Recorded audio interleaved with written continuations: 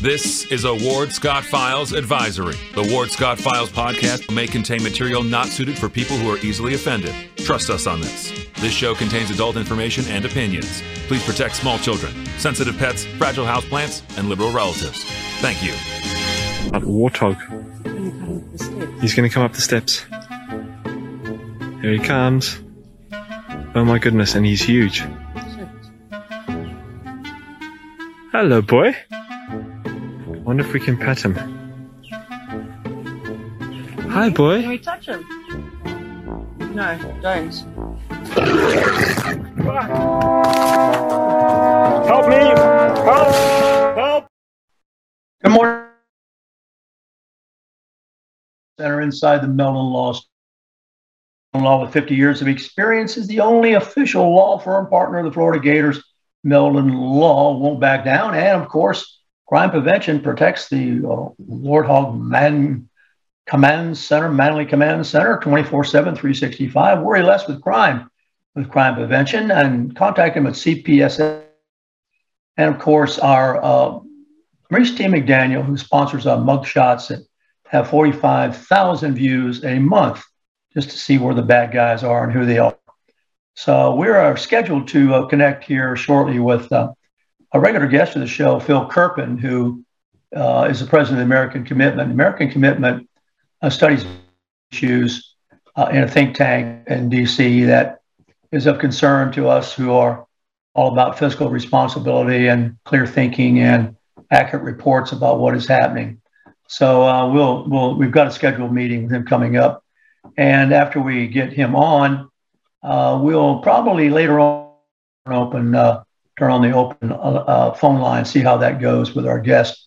But we're scheduled to talk with him, and we're scheduled to talk about taxes and inflation and all the business that's going on that have got Biden's numbers as low probably as any president's numbers have ever been, down in the mid to high 30% of the nation wants him back or even wants him now. But the frustrating thing is, what do you do? How do you deal with a guy? There have been some people who have even said that we're close to him. We do see him once in a while, that he doesn't understand cause and effect, or seems to be losing his place. But the best insurance for himself staying in office, and Kamala Harris, who is busy just ranting and raving about women's rights as if there were some right to womanhood in the Constitution. It's the perversion coming. It's the ill-conceived, deliberately ill-conceived rhetoric that's coming out of the mouths of the Oval Office gang that is setting the nation into a divisive kind of state here, and it's not good. So we've got to do what we can do, and we're going to try to keep you informed and as best we can about what is inflation. Mark, gasoline is now higher at the refinery than diesel. Well, diesel is the one that's really hurting the trucker. And I'm going to get into this while we're waiting on Phil. I think this electric vehicle thing is going to crash. What they don't tell you is it takes energy to create the electricity to electric vehicle. And meanwhile, the woke, the woke influence has affected the automobile industry, and they're afraid not to build some sort of electric car. Even here locally, we've got a place where there's anticipation. There's all these electric charging pumps. So the problem is, according to Alicia Finley, who's written about this, that this ever-ending parade of electric vehicle startups that multi-billion-dollar valuations and all, most of these never have sold a single car. They're fueled by cheap credit and subsidies. And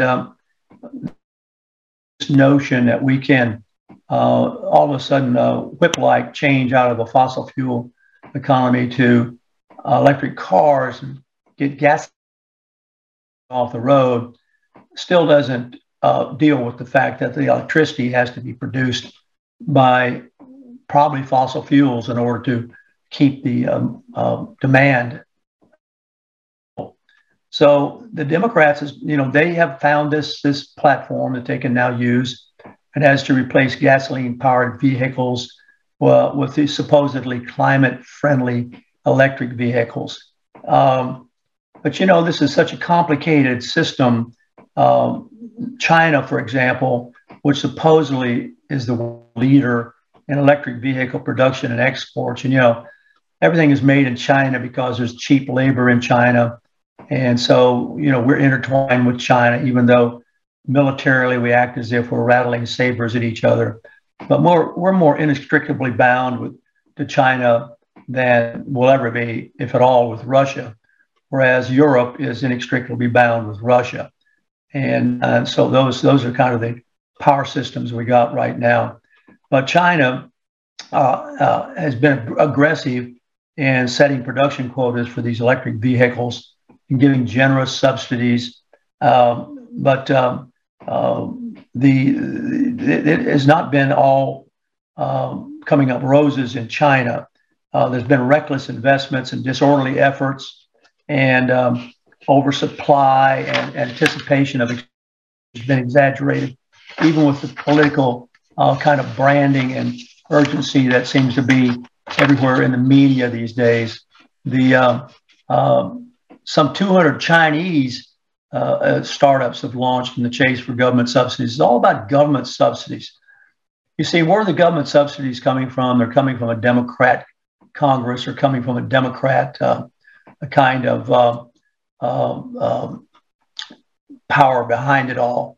I see Phil's checking in, and I'm going to ask his mind on all this in just a moment while he logs in with us. But all these electric car manufacturers, possibly with the exception of Tesla, are struggling.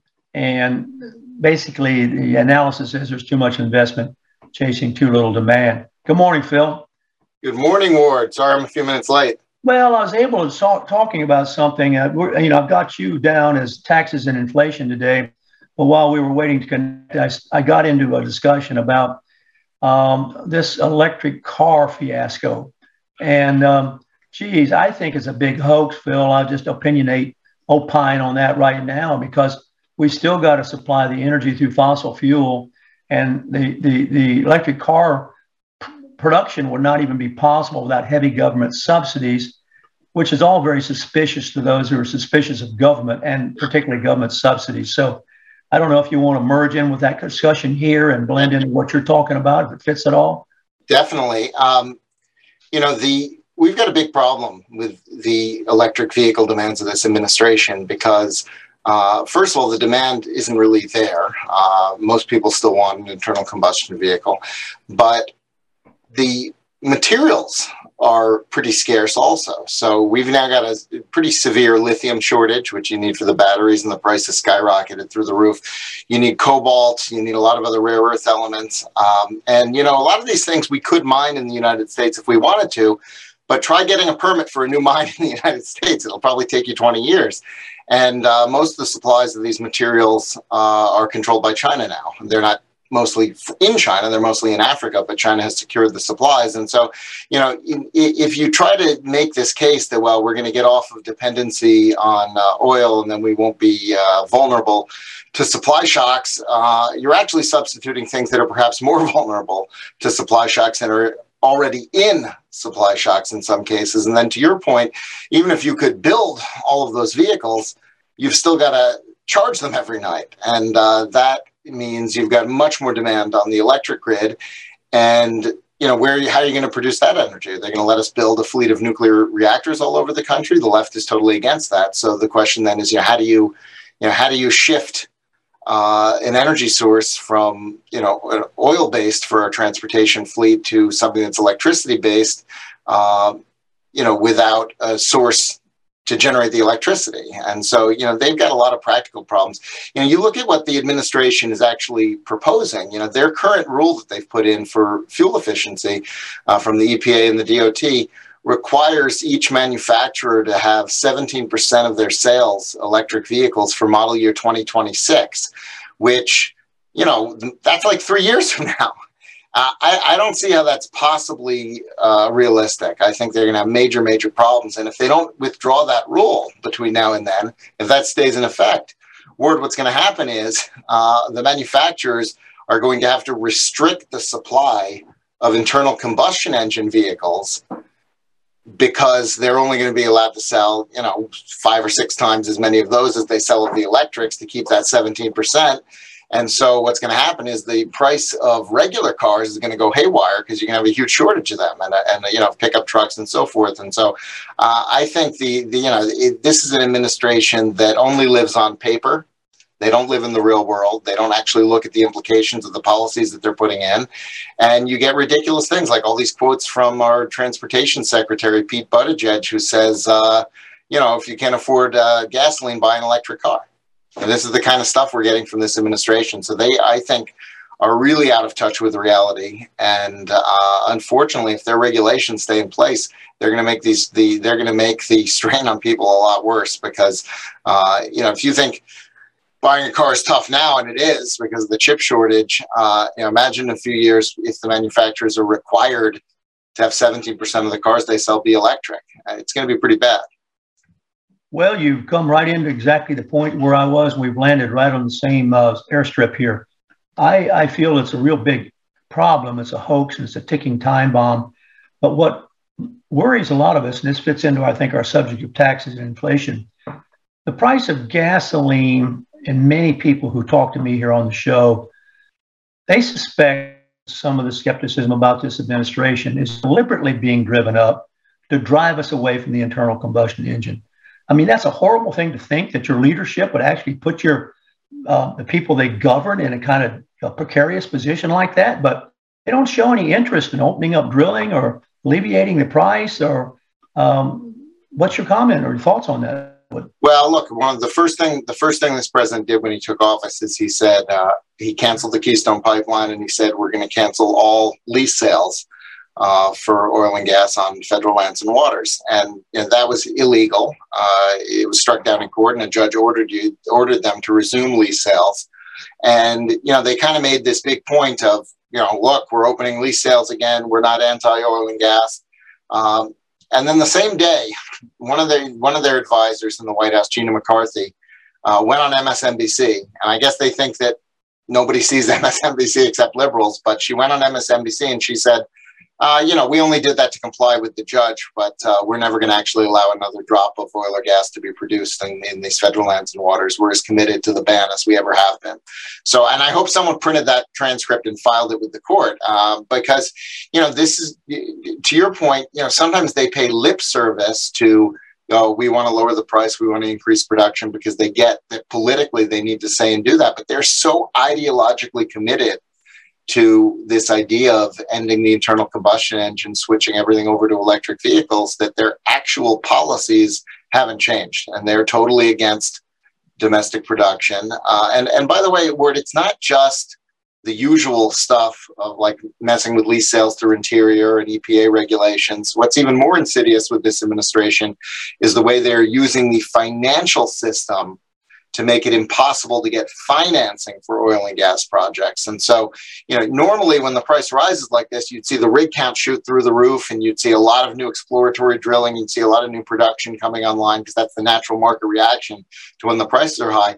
We're seeing a little bit of that, but it's extremely muted. It's not what you would expect economically. And what I'm being told by a lot of these independent producers is there's no financing out there. Nobody on Wall Street will touch oil and gas because they don't want to get their ESG or their DEI score knocked down. They don't want BlackRock disinvesting from them. They don't want the White House criticizing them. They don't want the SEC coming down on them. And so a lot of the sort of the thumb on the scale against energy has now moved from sort of the environmental regulators, although those are still there, to using the financial system to make it impossible to produce oil and gas. It's a very insidious, diabolical. You run out of adjectives here to describe. They're fully committed to this, and it has to do, got to do with, because we know that fuel prices are fundamentally, correct me if I'm wrong, the big driver of inflation. Well, I think the main driver of inflation is always too much money creation. And Federal Reserve policy has been to massively expand the balance sheet, expand the money supply. They also, people forget, at the beginning of COVID, the Federal Reserve got rid of the reserve requirement. And so banks can essentially create unlimited money as well. And, you know, the spending on that the federal government has done, the $6 trillion of extra spending since COVID started, that's more or less all been financed through Federal Reserve purchases of treasuries, which is to say through created money, through the expansion of the balance sheet. And so we've got this massive amount of money creation. I think that's the principal driver. The additional pain, the additional pain that comes from these bad energy policies is actually on top of inflation, which is to say, you know, just the money supply growing, which makes everything more expensive. Energy is making things even more expensive than just the increase in monetary terms. So, you know, we've got prices rising, not just with the general price level, but we've got real prices rising even above that for anything that has energy as an input, which is basically, you know, any manufactured product, anything has to be grown, shipped, or manufactured. And so it's sort of a double whammy. We've had, you know, very loose monetary policy, which it has allowed for the massive government spending that we've seen, and that's been raised the price of everything just by creating a lot more dollars. But then we've also had these aggressive anti-energy policies kind of layered on top of that. So, you know, it's hard to sort of attribute, you know, what, you know, what the main driver is. I would still probably say the main driver is all the trillions of dollars of money created out of thin air by the Fed, but the energy policy certainly hasn't helped, and it's been layered on top of that. So we've got everything in this administration pointing in the direction of higher prices, not just one thing. Coleman Phil Kerpen, President of American Commitment, and we're going to open a phone line up at the bottom of the hour after the sponsor. We're going to try to see if we get any concerns off the. We'll see how it goes, but we're concerned. This topic today is on everybody's mind. I saw a poll the other day, Phil, that said the two things that are really inflation and political division. And political division figures into what we're talking about here because the Biden crowd, for lack of a better term, is uncompromising. It's ideologically driven. The party's been taken over by the radical left, and no one seems to be able to drag them out of the picture and reach back. The old time guys talk about, well, in the old days, we used to be able to reach across the aisle. Since Obama, all I've seen since Obama, polarization, and it's gotten worse. I don't know how you see it from where you are there in DC, if it's fairly accurate. Well, you know, I'm always a little bit skeptical of bipartisanship. I'm not, you know, some people think that because something's bipartisan, it's like inherently good. I like, there was a famous quote from P.J. O'Rourke, the humorist, libertarian humorist who died a couple of years ago. And he said something like, you know, when something is described as bipartisan, it's a larger than usual swindle on the American public. And so, you know, I tend to be, I'm not sure that it's necessarily a bad thing if there is more suspicion between the parties, because when they do all agree, it tends not to be a great thing for the American people. And I'll tell you, one of the things I really worry about on energy right now is you've got industry groups calling for higher energy taxes, including the oil and gas majors themselves. The American Petroleum Institute, which is like, you know, Shell and BP and Exxon, you know, they're actually calling for a carbon tax. They want the government to tax their customers. They want to be the tax collectors for the government. And I think that's insane and disturbing. But, you know, if you're going to have a bipartisan thing where Republicans go along with some insane, terrible energy policy, it's probably going to be because businesses were for it and they said, oh, see, no, we're being reasonable. The industry wants it. This is the, you know, a better approach than whatever else. And so, I don't think the Democrats can do what they want to do on energy, which is essentially get to the end of fossil fuels and ban them no matter what it costs. I don't think they can do that on a purely partisan basis. They kind of tried that under Obama. They had big majorities in the House and Senate. They tried to do their cap and trade thing. They barely got it through the House, and they didn't even get it to a vote in the Senate. And they had 60 senators back then. I think that the way this happens, if it happens, is they convince a bunch of Republicans to put their fingerprints all over it and, jump off the cliff together. And so I think, if we can, and that's why I think conservatives have a good chance to stop this stuff, because, Democrats don't really care what we say, but Republicans sometimes do.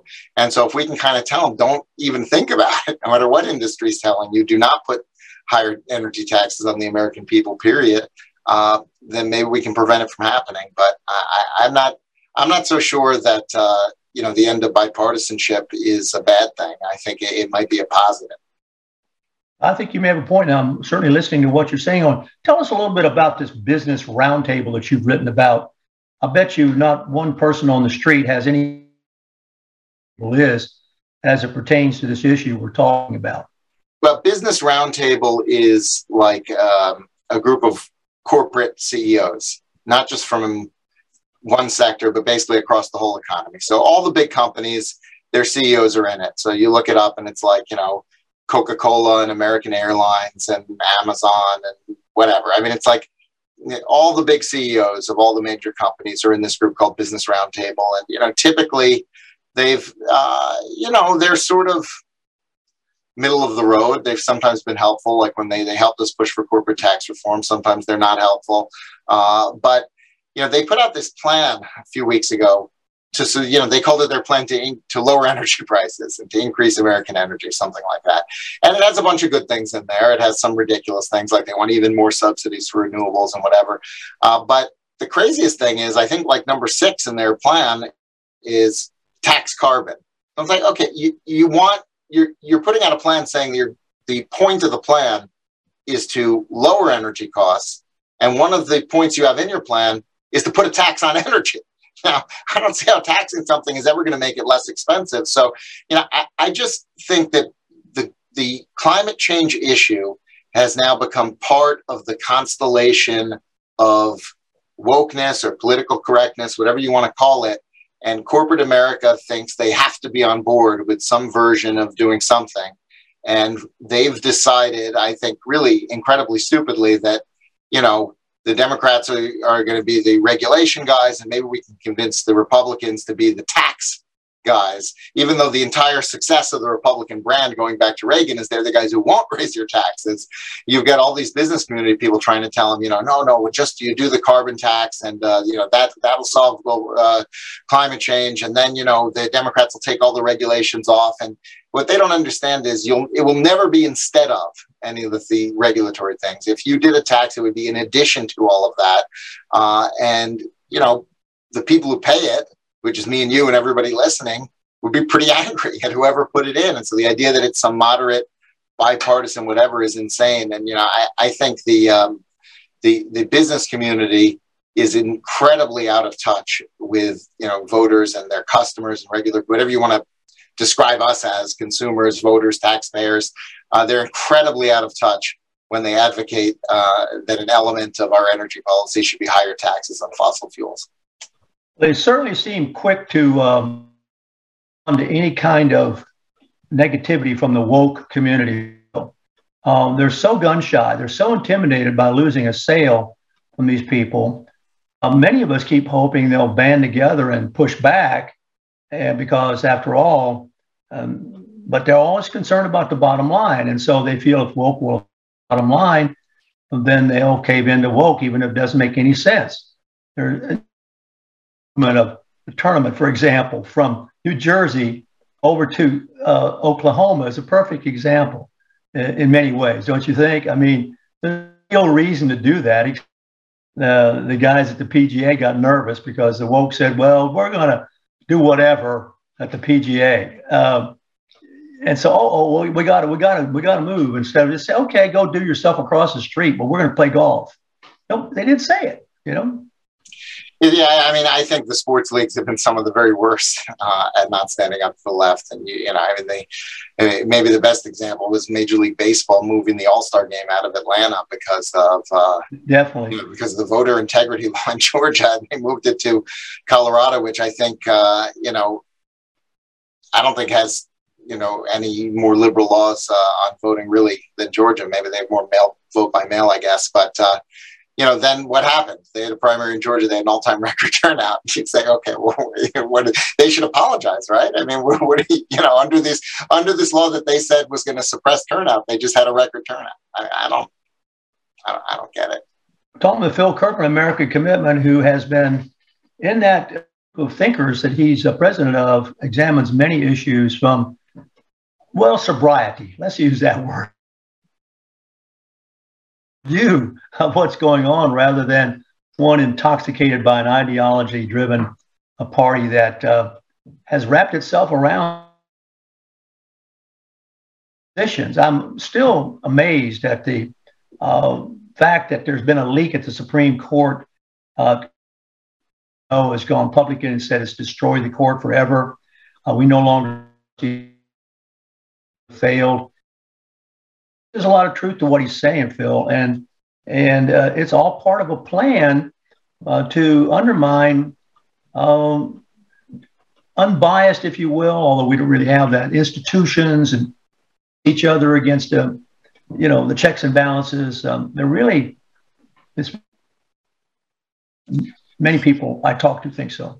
Well, I think that there's a major element of the left that intentionally wants to trash our legal system, trash our institutions in our country. And this goes back to a movement started at Harvard, 30 years ago, called Critical Legal Studies. And then, there's this, it's interesting because there was this, very ivory tower sort of university debate among, kind of the critical legal studies guys that just said, destroy everything, tear down the system, trash the system.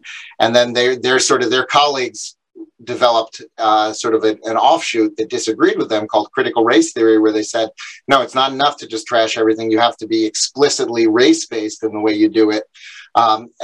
This was this like ridiculous left-wing academic debate in the 90s. And now it's like our life in this country. Now it's like these obscure, crazy theories now motivate huge numbers of people and actually have huge purchase in our society at the elite level. And, I think that, up until recently, everyone, wherever they are in the political spectrum, would agree that you need to have a strong constitutional system. You need to have a legal system that's predictable and that people respect. And, you could sort of disagree about the content of it left and right. But now we're dealing with a left that really does want to tear down our institutions. And they don't see it as a bad thing that there's a destruction of trust at the Supreme Court. They say, great, because we should trash it, we should destroy it. And it's very dangerous. It's very, very dangerous. And, I think that most voters, even most Democratic voters, do not agree with it. If you can explain to them that's what's going on, which is why they'll sort of deny that they have such extreme views. But I think that the left at the elite level, the media and the elected officials, have become captive of true radicalism, and it's an enormous problem and challenge for us to deal with, but it's also a huge opportunity, right? Because it means that if you can explain that and show that to people, the vast majority of normal people who would have been Democrats their whole life, will say, no, I'm not in favor of that. And so it presents an opportunity as well. From Phil Kerpen, we're at the bottom of the hour. We're going to take a little break here for our sponsors. I'm looking at the Facebook chat for questions as well. We're going to be opening up the phone line, and we'll put the phone line number up on the screen in a minute. And if you have a question, you'll be able to actually talk to both me and Phil. And it'll be, of course, answered by our production crew. So we're going to take a break just for a moment, and we'll be back on the Ward Scott Files in just 1 second. This is Ward Scott, and I want to thank all our sponsors who keep the show going and pay the bills. The Ward Scott Files premium sponsors are Crime Prevention Security Systems, large enough to serve you, small enough to care. Meldon Law, the only official injury partner of the Florida Gators. The Ward Scott Files Gold sponsors are Maurice T. McDaniel, Shoot GTR, On the Spot Dry Cleaners, R&R Construction, and Style Cuts. If you are interested in promoting your business on the show, you can visit our website, www.wardscottfiles.com, and click on the Advertise Here banner on the right side of the page, or call my friend Freddie at 352-284-3733. Again, Thank you to all the great businesses that support the Ward Scott Files.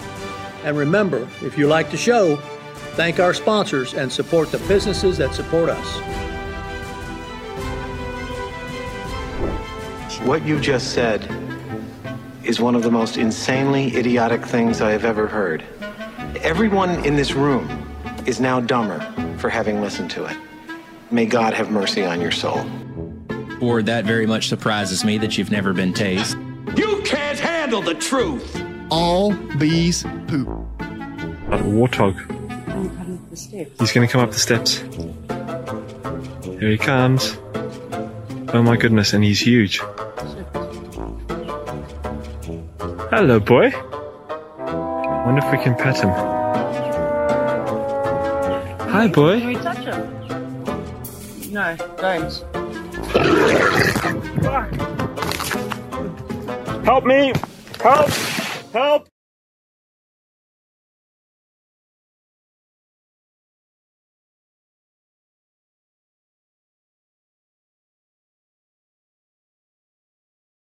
Achtung, Achtung, the papers are not in order. Step out of the line and report to the inspection station. We are going to search your belongings. Mach schnell!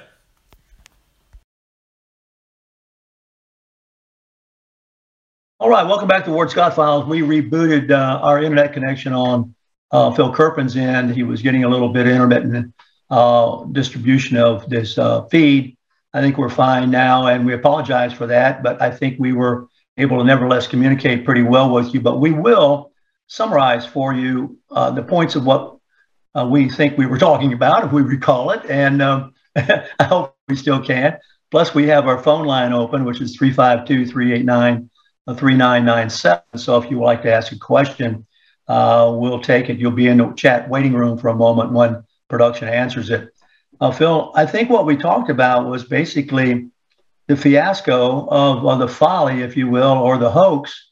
Any number of words, I suppose, works, but this electric car thing is where we started, where really we don't really get away from the need for fossil energy by converting to electric cars. In fact, we may increase the need for fossil energy because of the demand and recharging at the home and among other places. So that also only seems to exist by virtue of subsidies from the government, which are very iffy and problematic and fraught with peril.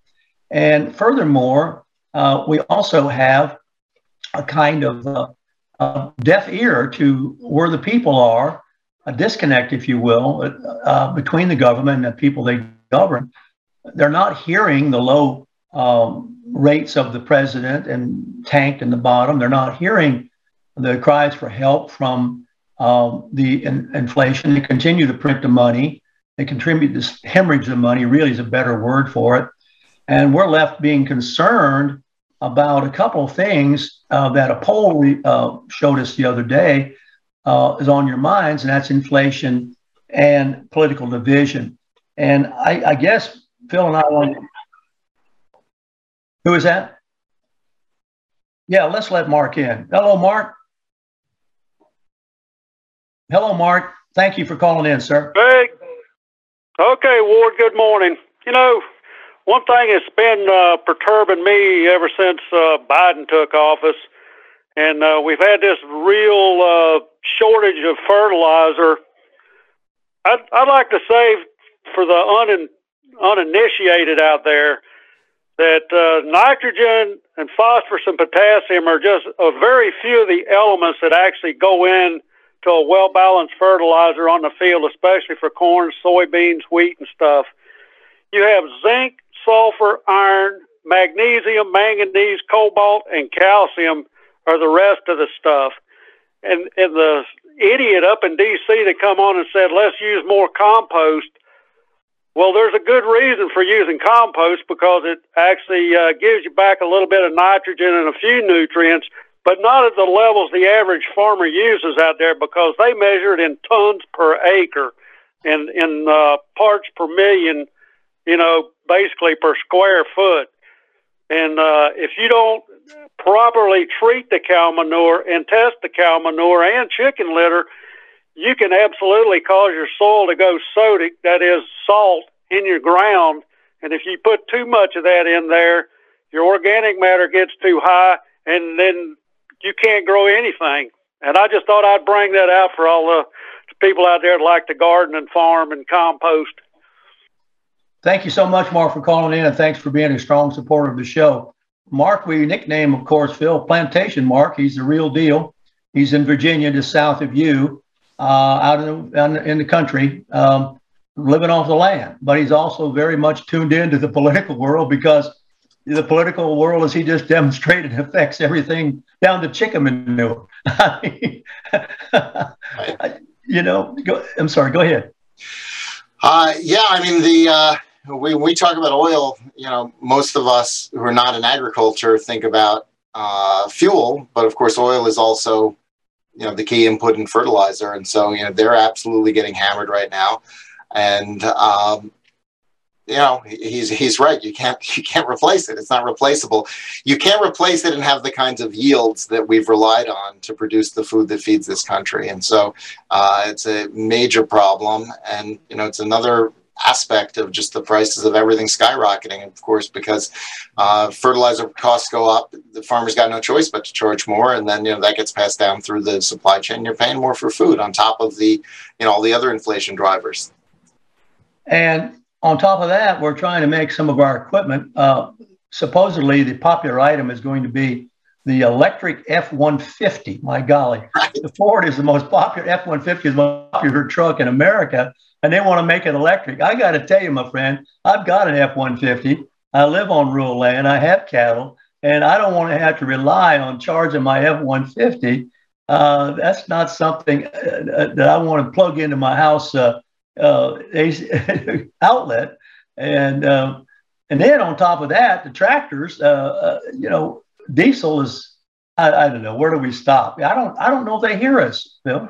I think when we get to this, if this mandate they have that 17% of 17% of vehicles sold are electric, if that mandate stays in for model year 2026, the market always innovates and adapts around idiotic government policies. So I think what you might see is some dealers say, if you buy a new truck, we'll throw in this electric vehicle for free for you, so they can hit their percentage numbers or something like that. I mean, I to your point, I don't think there's going to be a lot of demand for the electric pickup trucks. There's a company called Rivian that's what they're just an electric truck company. So I mean, there are a lot of people that are betting on this, and look, if they can deliver a product that's got the power and it's got the torque and people want it, and okay, great, more power to you. But for government to mandate it, for government to put thumbs on the scale, for government to subsidize, I think it's a huge mistake. Yeah, well, it's probably. What do you think the chances really are? This is another one we've talked about. You're there close to people, you guys study. I'm not so confident that we'll take back Congress. I have my fingers crossed, because there are all sorts of ways to, shall we say, manipulate the vote that we've experienced, or somehow manipulate the popular narrative. And I know you work hard at educating the public. I work hard at educating the public. But if it were for the price of gas and the scarcity of food, and now we have the baby formula thing, I don't think much of this would have bothered the public. The baby formula shortage, what is that all about from your studies, Phil? Well, the baby formula issue is a consequence of an extremely overregulated market, which makes it very difficult to have new entrants or new competitors. It also prevents foreign competition, so there's very, very few imports are ever approved. And so we've got, as a consequence of our regulatory structure, really two major manufacturers, Similac and Abbott. And there was a whistleblower that told the government there was a problem at Abbott's main plant, and the government did nothing. And then there were a few instances of kids getting sick, and they became public. And so the government panicked and said, shut down the plant. And when you have a situation where you have very limited suppliers because of regulatory barriers to entry and, a block on importation, and then you shut down one of the plants of your two competitors, you cause a major shortage right away. And, I think, first of all, I think we shouldn't have all these over-the-top regulations. And by the way, a lot of the rules we have in the U.S. that keep the European formula out are like, you know, we don't want their healthier product. We want like a oil-based U.S. product, you know, so it's not even, the differences are actually probably like our product is inferior in terms of health, but they want to keep it. So it's very strange. I mean, it's, you know, probably regulatory capture by those existing companies, but it's a sort of a brittle market structure to start with because of government policies making it hard to have entrants and keeping foreign competition out. And then, you know, when you have that, the FDA better not make any mistakes, right? Because if the FDA makes a mistake, you're going to have a catastrophe. And they made a massive mistake in this case. They didn't act early when they had early information. They could have prevented, you know, a plant shutdown. And then, of course, you know, when they did have, you know, when the thing gets public because some kids are getting sick, then they overreact and they shut down a plant completely instead of just putting in some quality control and, you know, so forth. And so, you know, I think the problem with baby formula is that the FDA has far too large a role in terms of overregulation, preventing them from being more competitors. And they're not good at doing that role. They botched it. And so they kind of put themselves in charge, made everything rely on them, and then they failed, essentially. And so that's my take on it. And I think that rather than this crazy, like Biden saying, I'm Defense Production Act, I'm going to order you to produce more. I mean, the issue is not that they haven't been ordered to produce more, it's that they were ordered to shut down. What they should have done, in my judgment, is they should have waived the prohibition on imports from any country that has high safety standards, like any of the European developed countries. They should have just said, you know, there are no restrictions, bring it in. Instead, they blocked shipments. And so I think that, you know, they've done almost everything wrong. And, you know, that's what we did. And by the way, Ward, this is neither here nor there, but I don't know if you've seen these photos, but, you know, all these stores that are limiting purchasing of formula to try to prevent one person from getting all of it. They've got, like, you know, limit 3 boxes, limit 4 boxes, because you cannot limit the number of purchases on the federal EBT card. They have to, welfare recipients can buy everything, and non-welfare people get restricted to just buying a few. So that's another interaction with another government policy that has our result. So the welfare people get all the baby formula they want. If they can find a store where the shelves aren't empty, yeah, they're not going to be subject to the limited number. Amazing. I didn't know that. Learn something every day. Right. Yeah, we have a comment here that Florida once led the world providing minerals for the fertilizer industry, but phosphate mines. Yeah, phosphate has been a dirty word here in Florida, Phil. And it's all about contamination of water and that sort of thing. So I don't know how that's going to be reconciled. That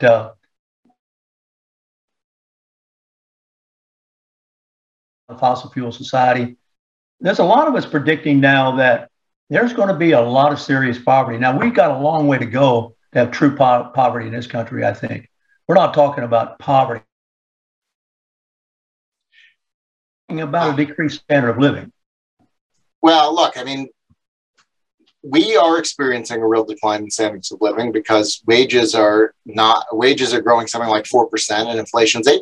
So if the price of everything is going up twice as fast as your income's rising, your standard of living is falling in real terms. And so we are experiencing that right now in this country. But to your point, you know, we're a very wealthy country, very, very wealthy. And so by international standards, even our poorest states are richer than, you know, most advanced countries. And so, you know, we would have a long, long way to fall to become a poor country, or to have real material poverty on a wide scale. That said, it can happen. You know, it's not impossible. Venezuela used to be a rich country and it became a poor country in a couple of decades of socialists being in charge. And so this idea that, well, we're so rich that it can't ever go away, we can't ever become poor, it can happen faster than you think if you put the wrong people in charge and they do the wrong things. We've seen it happen. Talking with Phil Kerpen, he's still breaking up a little bit. We're getting the message through, though, Phil. Yeah, it started messing up again. I don't know. Maybe I need to go. It's I don't know what's happening with my internet. Well, we'll make it through. We're really getting replies. People are listening, so they're bearing with us. I think everybody sort of understands things about the internet happen and all. But we were talking today about, I was at another meeting this morning, the of Zoom. Boy, has it ever changed the world. We've got a friend of mine I was talking to over breakfast, never goes to court anymore. Everything's on Zoom. And, where were we before Zoom? So let's talk about what I'm leading up to here is a little bit of COVID data. There's so much misleading information out there, and I started to study this a little bit more carefully now that the COVID's been 3 years out, and there's been some hindsight analysis, and it's put the actual situation into a sharper. Do you have a handle on, or have you looked myth versus reality, or I guess that's the way to look at it? Have you done that at American Commitment? Yeah, actually, I did a paper for the National Bureau of Economic Research with Casey Mulligan and Steve Moore about, a month or two ago now, where we looked at the pandemic performance of all 50 states, and we ranked them on 3 different areas: mortality, education, and economic performance. And then we did kind of a composite score as well. And, what we found is that there was really only one place where lockdowns prevented mortality, and that was Hawaii. And that's probably because they're an island and they can actually have effective border control, and they have a very different situation than pretty much everywhere else. But everywhere else, there was no relationship between the extent to which economic activity was restricted and drawn back in lockdown and the actual outcomes in terms of mortality. And so it really was not even something where you could say, it saved lives at X million dollars per life. Hawaii, you could say they saved lives at about $10 million per life. So it was a massive economic cost, but there did seem to be lives saved. The rest of the country, it's essentially infinite. There's no relationship there suggesting that there was actually benefit. So an infinite amount of money was spent per life saved because lives weren't really saved. But what these measures did was impose massive economic and educational hardship on top of the mortality from the virus, which you still got anyway, which you weren't able to prevent. And the states that had the best overall performance were the ones that kind of figured this out earlier than the others and harmed themselves less economically and less educationally. And on our composite score, Florida is the only large state that got an A. The other large states all did pretty poorly, especially on education. They had very extensive school closures in almost all of the large states. The exception is Texas also was pretty good on keeping schools open, but Texas was not nearly as good economically as Florida. And Texas, for whatever reason, I think maybe border related, had pretty high COVID deaths. They're among the highest. There's the patterns that emerge on COVID deaths have very little to do with policy, and they seem to have a lot more to do with geography. And so the Northeast, which was hit so hard in the first wave, does pretty poorly just because the other states never quite all the way caught up. And then the other area that did really badly was the Southwest. And in particular, Arizona and New Mexico both had a lot of COVID deaths, which is interesting because they had totally opposite policy approaches, right? Arizona was a pretty short lockdown, pretty open state. New Mexico had one of the longest lockdowns, longest school closures, longest mask mandates, and they're both very high COVID death states, which tells you those policies really didn't have much to do with it. Maybe what did is they've got a lot of Indian reservations, which tend to have poor health system quality. They've got a lot of border areas. And, one of the things that I haven't really looked into, we need to look at this for a follow-up paper, but the border areas of the Southwest of California, New Mexico, Arizona, and Texas had very high COVID deaths. And so I think that part of that might have been kind of like, if you're an American national who lives in Mexico and you get COVID, you're not going to stay and go to a Mexican hospital. You're going to go home immediately. So I think they sort of effectively had a larger population than the denominators we use for those states because you had Americans coming back. And then I also think they probably had a lot of foreign nationals, Mexicans, who had the same thinking of like, I'm sick, I'm not going to go to a Mexican hospital.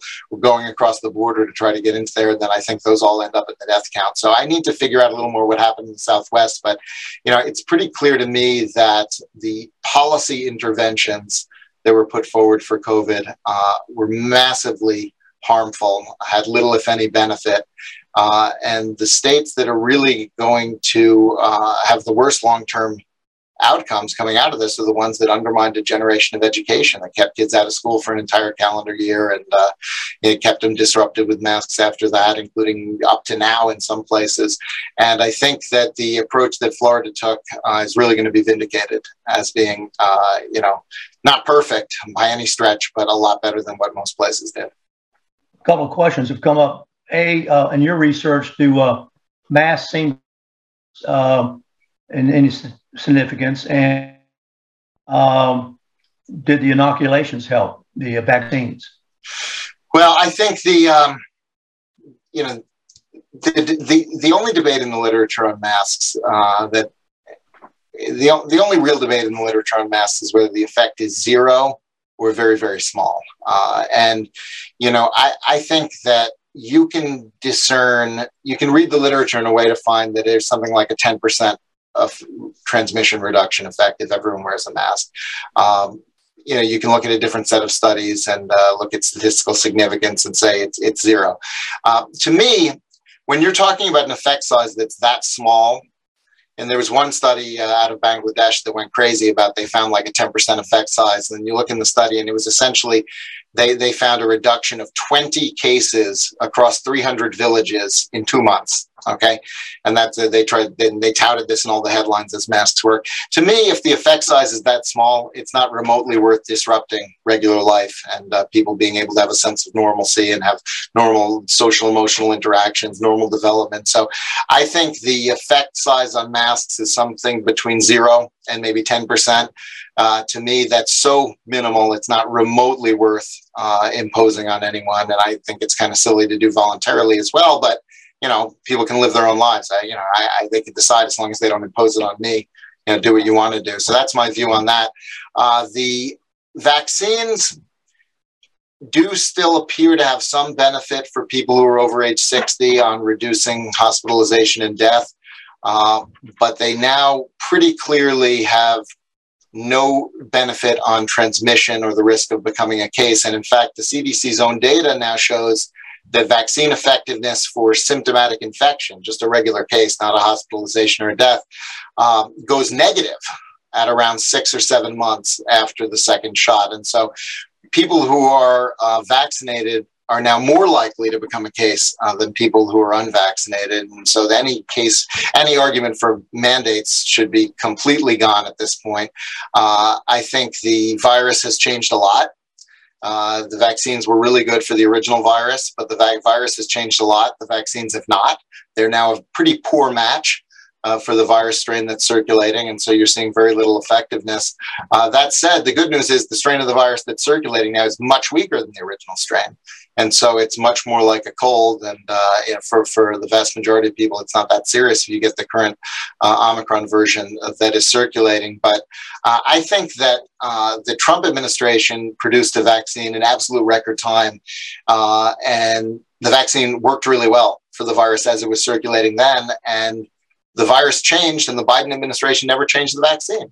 And so we now have a vaccine that's a poor match for the virus that's circulating. And I